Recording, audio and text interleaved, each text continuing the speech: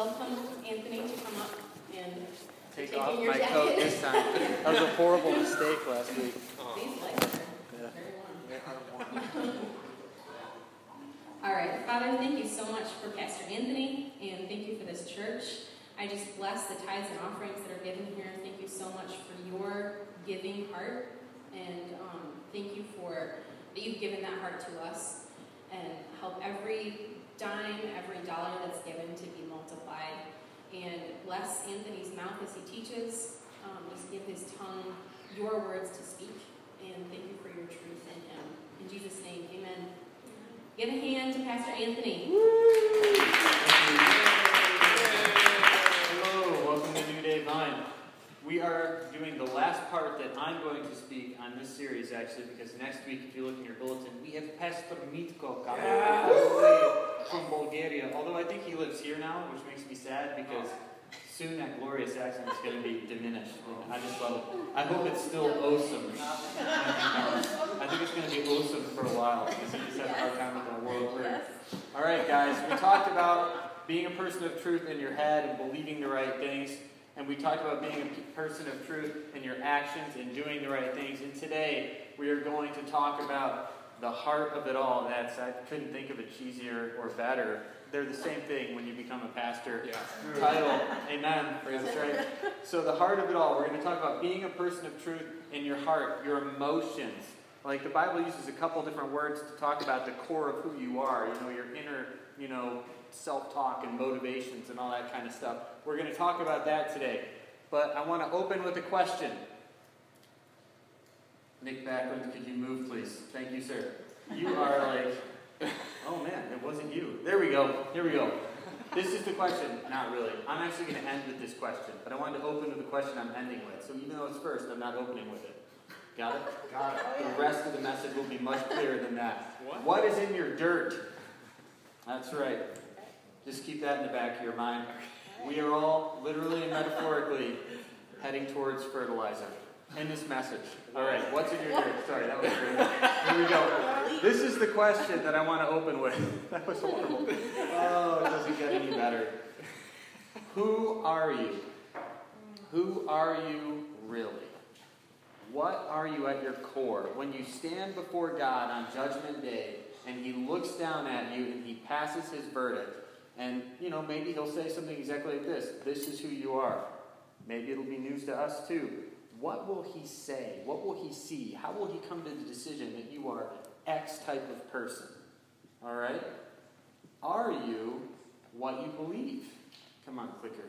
Don't do this to me. Are you what you believe? We talked about being a person of truth in your beliefs, but do your beliefs define you at your core? And I think it's safe to say no, because we know people who've done some pretty crappy things. Sadly, it always makes the news when a minister falls, right? When they lie or cheat or do something immoral, right? And we say, oh, how could that happen? And it doesn't get them off the hook if they do a news conference and say, but I believe all the right stuff still, right? Everybody's still pretty mad, Believing the right thing doesn't get them off the hook for what they did. So let's ask that question. Are you what you do? Come on. There we go. I might need somebody to go to the back and do next. I know it's irritating, but I apologize. Are you what you do? At your core. When God looks at you and evaluates you, He says, oh, you're a good person because you did good things. That seems to make some sense, because we call a fireman because he fights fires, right? So in some sense, he is what he does. We call a policeman next, because he polices. And to go to a negative example, you can go to the next one, Justin. This poor, sad fellow is a felon because he committed a felony, right? He's a criminal because he committed crimes. So there is some truth to the fact that you are what you do. This is a great quote from Thoreau. I'm not going to read it all. I haven't used it in a couple of years, and I wanted to use it again. My wonderful wife got me a collection of his works, and he has this great line, that the most willfully foolish man cannot stand aloof from his folly, but the deed and the doer together make ever one sober fact.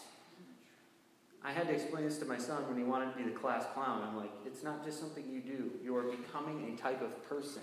right? So you can't be an idiot all the time and not have people think you're not an idiot. You know, the famous line from Forrest Gump, stupid is as stupid does. If you do stupid stuff all the time, people are going to think you're a stupid person. If you do good stuff all the time, people might just think you're a good person. But is that who you are ultimately? Or are you going to stand before God and say, look at all the good stuff I did? Is that who you are? And I'm actually going to disagree with Thoreau and say, no. We define people by their actions because that's the best judgment that we can make. That's as much as we can see. But God sees more. If you could peek deeper, you would judge people by their heart. In the Old Testament, thank you, Justin, there's a story where the prophet Samuel, who's an awesome prophet, he's not a slouch, he's not stupid, he doesn't, fall down on the job. He's dependable, as prophets go. God says, I'm going to send you to this guy named Jesse, and we're going to pick the next king, okay? Because I've got somebody in mind who's one of his sons, he didn't tell him which one, that's going to be the king. And so Samuel goes to pick a king, right? God has a certain type of person in mind, and Samuel sees, I think it's Jesse's oldest son, and he's like, this has to be it. The guy's, probably 6'5", like got a tan, like gigantic shoulders, you know what I mean? Looks regal, he's a specimen, and Samuel's like, this has got to be the guy. And he gets rebuked. Samuel doesn't get rebuked often, but God says this, do not look at his appearance or at the height of his stature, because I have rejected him.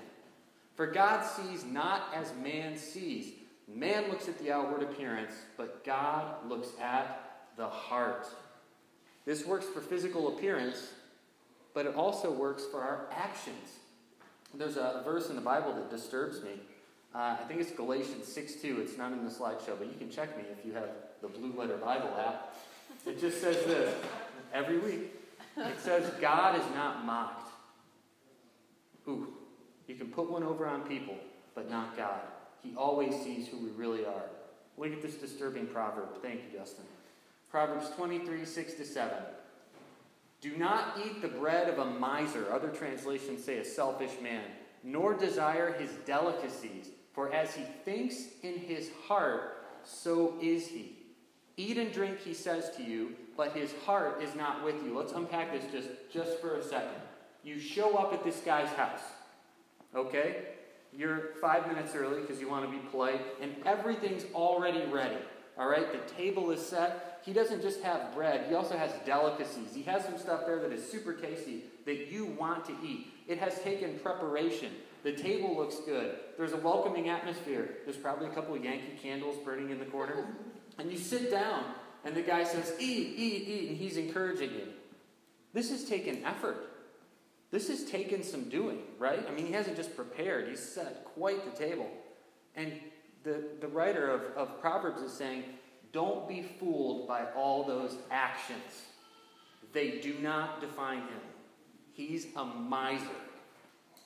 None of that stuff can define him. He can't be generous, even though he himself might think he is. Even as he sits there as a miser, he might say, look what a generous person I am. I did all this work. I set this huge table. I'm encouraging this guy to eat. I don't know what else I could do to be generous. All the while, some translations say he's calculating the cost. He can't help but be what he is. He's hoping you don't eat too much. And the verse goes on to say, you will vomit out the morsel you've eaten and waste your compliments. He's a miser. Don't be fooled. I think sometimes we might fool ourselves and think we're generous, but I jump ahead of myself. All right. Has anybody ever bought one of these? This is a great analogy. I can't believe I'm using this. All right, everybody. So you go to Costco, where I like to go, and I get the Power Greens, right? It's like this huge bag of like spinach and kale and chard and all that stuff. It's super great. Can't believe the price. And it looks good, right? Everything about it. The packaging looks good. The leaves on the outside look good.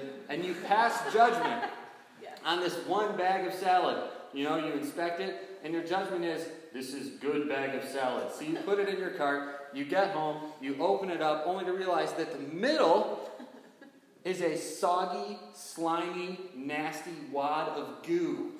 And your judgment changes. This is bad bag of salad, right?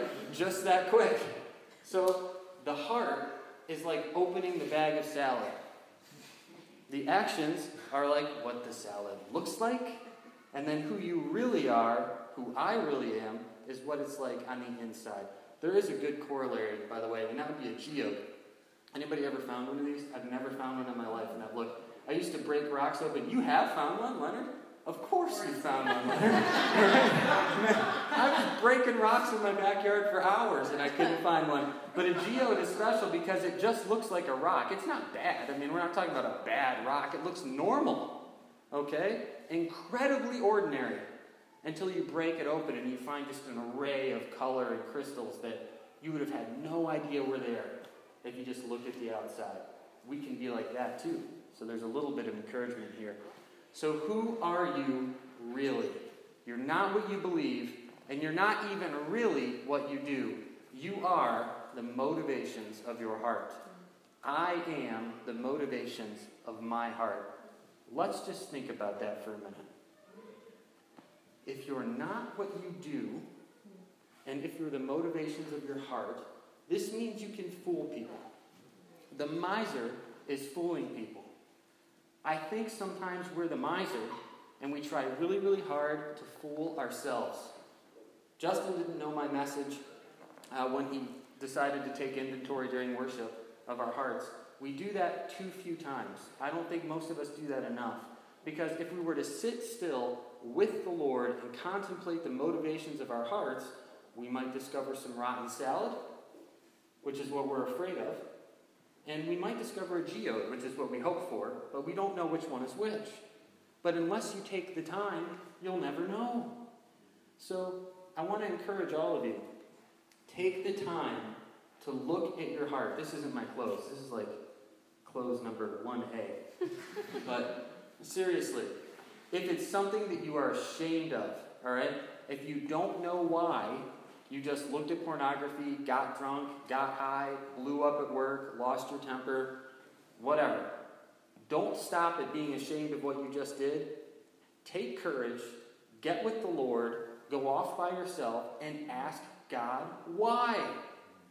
What is a motivation in here that I might not be seeing that is causing this horrible fruit? And you might be surprised. You may even be relieved, because once you know, it can be dealt with. Make sense? Yep. Awesome. So, analyze the motivations of your heart, because that is who you really are. Because of that, your heart decides whether or not what you do is virtuous. Your heart decides whether or not what you do is virtuous. Now, I'm not saying we can redeem wrong actions, because doing the wrong thing is always wrong, right? Doesn't matter if you have good intentions. Sorry, it's the wrong thing. But a poor motivation of your heart can make good-looking things rotten salad. Let's look at the book of James. James talks a lot about faith versus works, right? We talked about this last week. And he's like, it doesn't just matter what you believe, with your head. That's like a corpse of faith. You can't call head knowledge faith because it doesn't have the breath of life in it. It's not up around moving and doing stuff. So you have to have belief and you have to have action. That proves that your faith is alive. But he also says your actions have to be motivated by the right heart. We talked a little bit about this last week, but here's an excellent clump of verses that shows all of these things in action. James, I almost said Galatians. What's going on? James 3:13-16. Who among you is wise and understanding? Now he's fishing for somebody to say, me. James is 5 chapters of rebuke. It is hard, right? The guy is not writing to pat you on the back and tell you everything is fine. It's like one of the hardest hitting, most relentless books in the Bible, in my opinion, right? So this is not a question, wondering, how many of you would you say, just out of curiosity, just show of hands, 5, 10? Okay, that's good. He's trying to make a point. He wants someone to say, me, I'm that guy. I'm wise and understanding. Because he knows he's writing to some people that think they are. So he says, who has the right head? Who has the right thoughts? Who among you thinks he's got the belief thing straightened out? You're wise and full of understanding. And somebody, Joe in the back, is like, me, I'm that guy. I'm full of wisdom and understanding. It's all right upstairs. So he moves on. Let that person, Joe in the back, who just raised his hand, show by his good behavior his deeds in the gentleness of wisdom. Prove your head is right. by doing something right, in the gentleness of wisdom. And now Joe might take a step back and say, gentleness? I'm sorry, I don't know gentleness, I don't understand. I've got wisdom and understanding. You didn't mention gentleness. And James is ready for that. Now he hits him with the left hook, which is this. If you have bitter jealousy and selfish ambition in your heart, which is Joe in the back. I hope that there's not a Joe in the back, is there? Okay, good. If that's you, don't be so arrogant. Arrogant as to what? Arrogant is to think you're the guy with wisdom and understanding. Because you're lying against the truth. Your head is not right and your actions are not right if your heart is not right. James knows he's writing to some people who are motivated to look out for number one, and that's about it. And he says, if all you have is ambition and jealousy, and you think you're wise, you're arrogant, and you're actually lying against the truth. And he says, you might think you're wise, but I know where you got this idea that you're smart. And he says in the next verse, this wisdom, the stuff that Joe in the back thinks he's got, is not that which comes down from above, but is earthly, natural. Ooh, what's the next word? Demonic. Come on, James, easy. For where jealousy and selfish ambition exist, there is disorder and every evil thing. Person thinks he's got his head straight. He thinks his actions are appropriate. And James says, you've been tainted by the world and the way you're thinking. And that's the only reason you think you're okay. From my vantage point, you're all wrong from the bottom up. Because your heart is wrong. He alludes to this right at the beginning of his book in James 1:27, which is a famous verse. Pure and undefiled religion in the sight of God our Father is this: to visit orphans and widows in their distress. We like that one. That's doing something, right? And then to keep oneself unstained by the world. Unless he means grape juice and like baby puke or something. That's talking about your heart. You have to take care of these people. Visit the widows and the orphans, but you have to do it out of a heart that is not tainted by the world. You can't think you're doing the right thing because you have demonic wisdom. I can't believe he actually said that, but it's in the Bible. That's wild, man. Guard your heart. That determines whether or not what you're doing, even if it looks like the right thing, is actually admirable. Jesus thought the same thing. Matthew 5:19-20, Jesus has sat down on the mountain. He's got a bunch of people. He's opening up the Sermon on the Mount. I think he knew this was going to be on his greatest hits album, right? So it's probably a big day for him. Hope that's not sacrilegious, Lord. I'm sorry. And then he says, don't think I've come to abolish the law and the prophets. He says, I really support that. You know, it's kind of my idea. And then he says this, I say to you that unless your righteousness surpasses that of the scribes and Pharisees, you will not enter the kingdom of heaven. All this law talk, and then Jesus telling them they had to do a better job at keeping the law than the people who were doing the best job at keeping the law, might lead them to think they had to just do a bunch of right things. But he immediately launches into the 6, you've heard it said, but I tell you, which aim at the heart. How do you have a greater righteousness than the scribes and Pharisees? Well, they agree that you shouldn't murder someone, but if you want to do what I'm talking about, you won't even be wrathful or angry at someone. They are pretty good at not sleeping around on their wives, right? But if you want to surpass their righteousness, you will not have lust in your heart. He makes this command to be better, and then goes straight to the heart. And you're too, but no, I'm not doing it. I don't know why. I'm sorry. It's the weather. Matthew 7:21-23. This is how he ends the Sermon on the Mount. This is, the second ending. We have the house built on the sand and the house built on the rock next. But this is creepy, is it not? Matthew 7:21-23. Not everyone who says to me, Lord, Lord, will enter the kingdom of heaven, but he who does the will of my Father who is in heaven will enter. So we think he's going to talk about doing more right stuff. But he doesn't. Many will say to me on that day, Lord, Lord, did we not do all the right stuff? Lord, Lord, did we not prophesy in your name, and in your name cast out demons, and in your name perform many miracles? And then I will declare to them, I never knew you. Depart from me, you who practice lawlessness. Do you know what he just got done talking about in Matthew 7? He just got done talking about the false prophets that look like sheep, but on the inside are ravenous wolves. These people who look like they've got it all together, they're doing the right stuff, even fantastic stuff. And Jesus says, when they come before me and tell me what they did, I will look at their hearts and say, I never knew you. The motivations of your heart, of my heart, I keep saying yours, I apologize. I'm not exempt. Believe me. You don't get to preach a message like this without God beating you up with it yourself. It's just true. We are not exempt from our hearts determining who we really are and whether or not what we do is virtuous or not. That's the standard. Paul said it this way. Actually, this is me. Paul's next. Sorry about that. Christianity isn't about believing in the right stuff and putting on a good show. We're supposed to think and act like Jesus because we are, in fact, like Jesus. That is the goal. The goal isn't necessarily believing all the right stuff, although please do believe the right stuff. And the goal isn't necessarily doing a bunch of good stuff, but please do a bunch of good stuff. The goal is to become like Jesus. That's the task. Now, Paul, Philippians 2:2-5. I had to go here. Paul says, make my joy complete. This is what would make me really happy. I've traveled the world, I've suffered, I've been shipwrecked, I've been flogged, I've been stoned. Do you want to know what I really want? I really want you to make my joy complete by being of the same mind, maintaining the same love, united in spirit, intent on one purpose. Do nothing from selfishness or empty conceit, but with humility of mind, regard one another as more important than yourselves. He's talking about the heart they should have.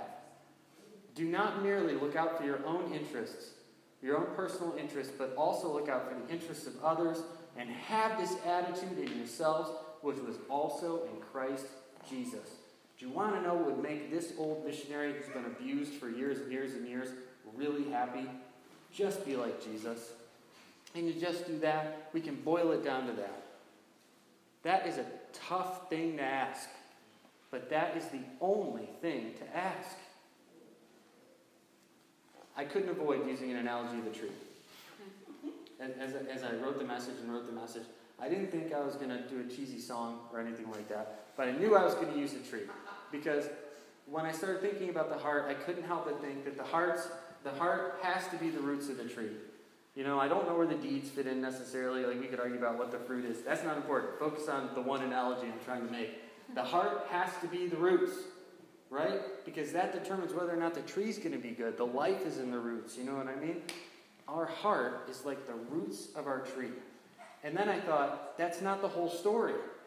Because the roots get nutrients from the dirt. So the dirt that surrounds the tree determines whether or not that tree can be optimally healthy or die.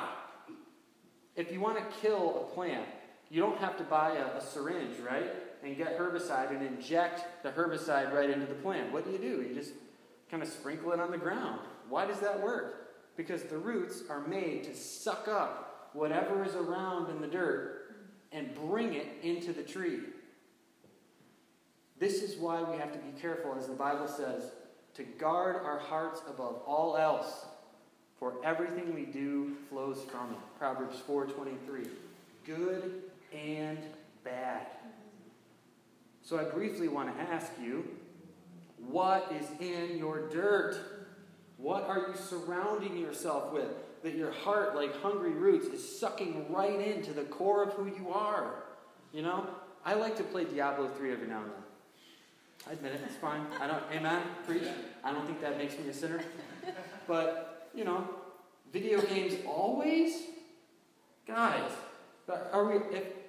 if you're arguing about how much horrifically violent video games you can play per day, I mean, if we're talking about, like, is 4 hours too much or 6 hours too much, I might argue that the soil is going to get out of whack, okay? Like, I like hard rock. I do. I admit it again. I'm just the worst, aren't I? I'm a terrible pastor. But all the time? No. Man, if you're only listening to like machine gun drums and like distortion and screaming all the time, your soil is going to get out of whack. Sometimes you need worship music. Sometimes, this is crazy, you need nothing. Are we getting plenty of quiet? Man, I like political commentary. I know you do too. We're not talking about which kind. Don't worry about it. That's not the point. My point is this. Always, 24 hours a day, my wife yells at me sometimes. So I have a podcast going in my back pocket. And she's so gentle. She's like, I hate it when you do that. Didn't realize it was still on. Sorry, baby. That's a good reminder. You know? Amen. I love you, Nicole. She's downstairs. Guys, we have to be careful. You got to keep that soil balanced. You know what I mean? Don't put evil stuff in your dirt. Avoid putting too much of any one thing in your dirt. And put plenty of fertilizer in your dirt. For the good of your heart, for the good of who you are at your core. Now, at the risk of preaching a whole other message, I'll just close with this. Would you guys like to know what I think 2 miracle fertilizers are for the health of your heart? 2 things you can put in your dirt that you know what? I've been trying to think of a situation in which these 2 things won't help, and I can't think of one. If you need to know, if you have a hard time viewing sinners in a healthy way, if you're too judgmental, you know what I mean? This will help. If you have a hard time viewing yourself in a healthy way, this will help. If you're struggling with a sin, this will help. If you're just absolutely overjoyed with life and you're just like brimming over with giddiness, this will also help you not be annoying for people that are not going through that type of awesome situation. Here are the 2 things. Gratitude and humility. If you don't know what else to do for the good of your heart, and you know, I was praying before I talked, and I was like, Lord, this is an okay message, but what do you really want me to say? And I felt like the Lord said, you know, just encourage people that they are not helpless against the motivations of their heart. Because I feel like there's some people that know all too well what's going on in here, and they're like, this is like trying to like push a tsunami away with my bare hands. It's like there's nothing I can do. Like there's so much junk, there's so much darkness, there might even be so much like evil that I actually hate, and yet the motivation of my heart is like a tide that I'm carried away on. You know what? You are not powerless. You have the Holy Spirit. Take a deep breath. He loves you. There is grace. There is forgiveness. Narrow it down to adding these 2 things. Gratitude to God for everything He's done for you and everything He's promised to do for you. And humility. Remember to think of yourself as you ought, not too highly and not too low. You're redeemed. There's hope, not just for you, but for everyone else. Gratitude and humility are 2 great fertilizers for a healthy heart, so that you will not be a rotten bag of salad when you stand before God on Judgment Day. Does that sound good? Amen. Here's Leah to close. Thank you, guys.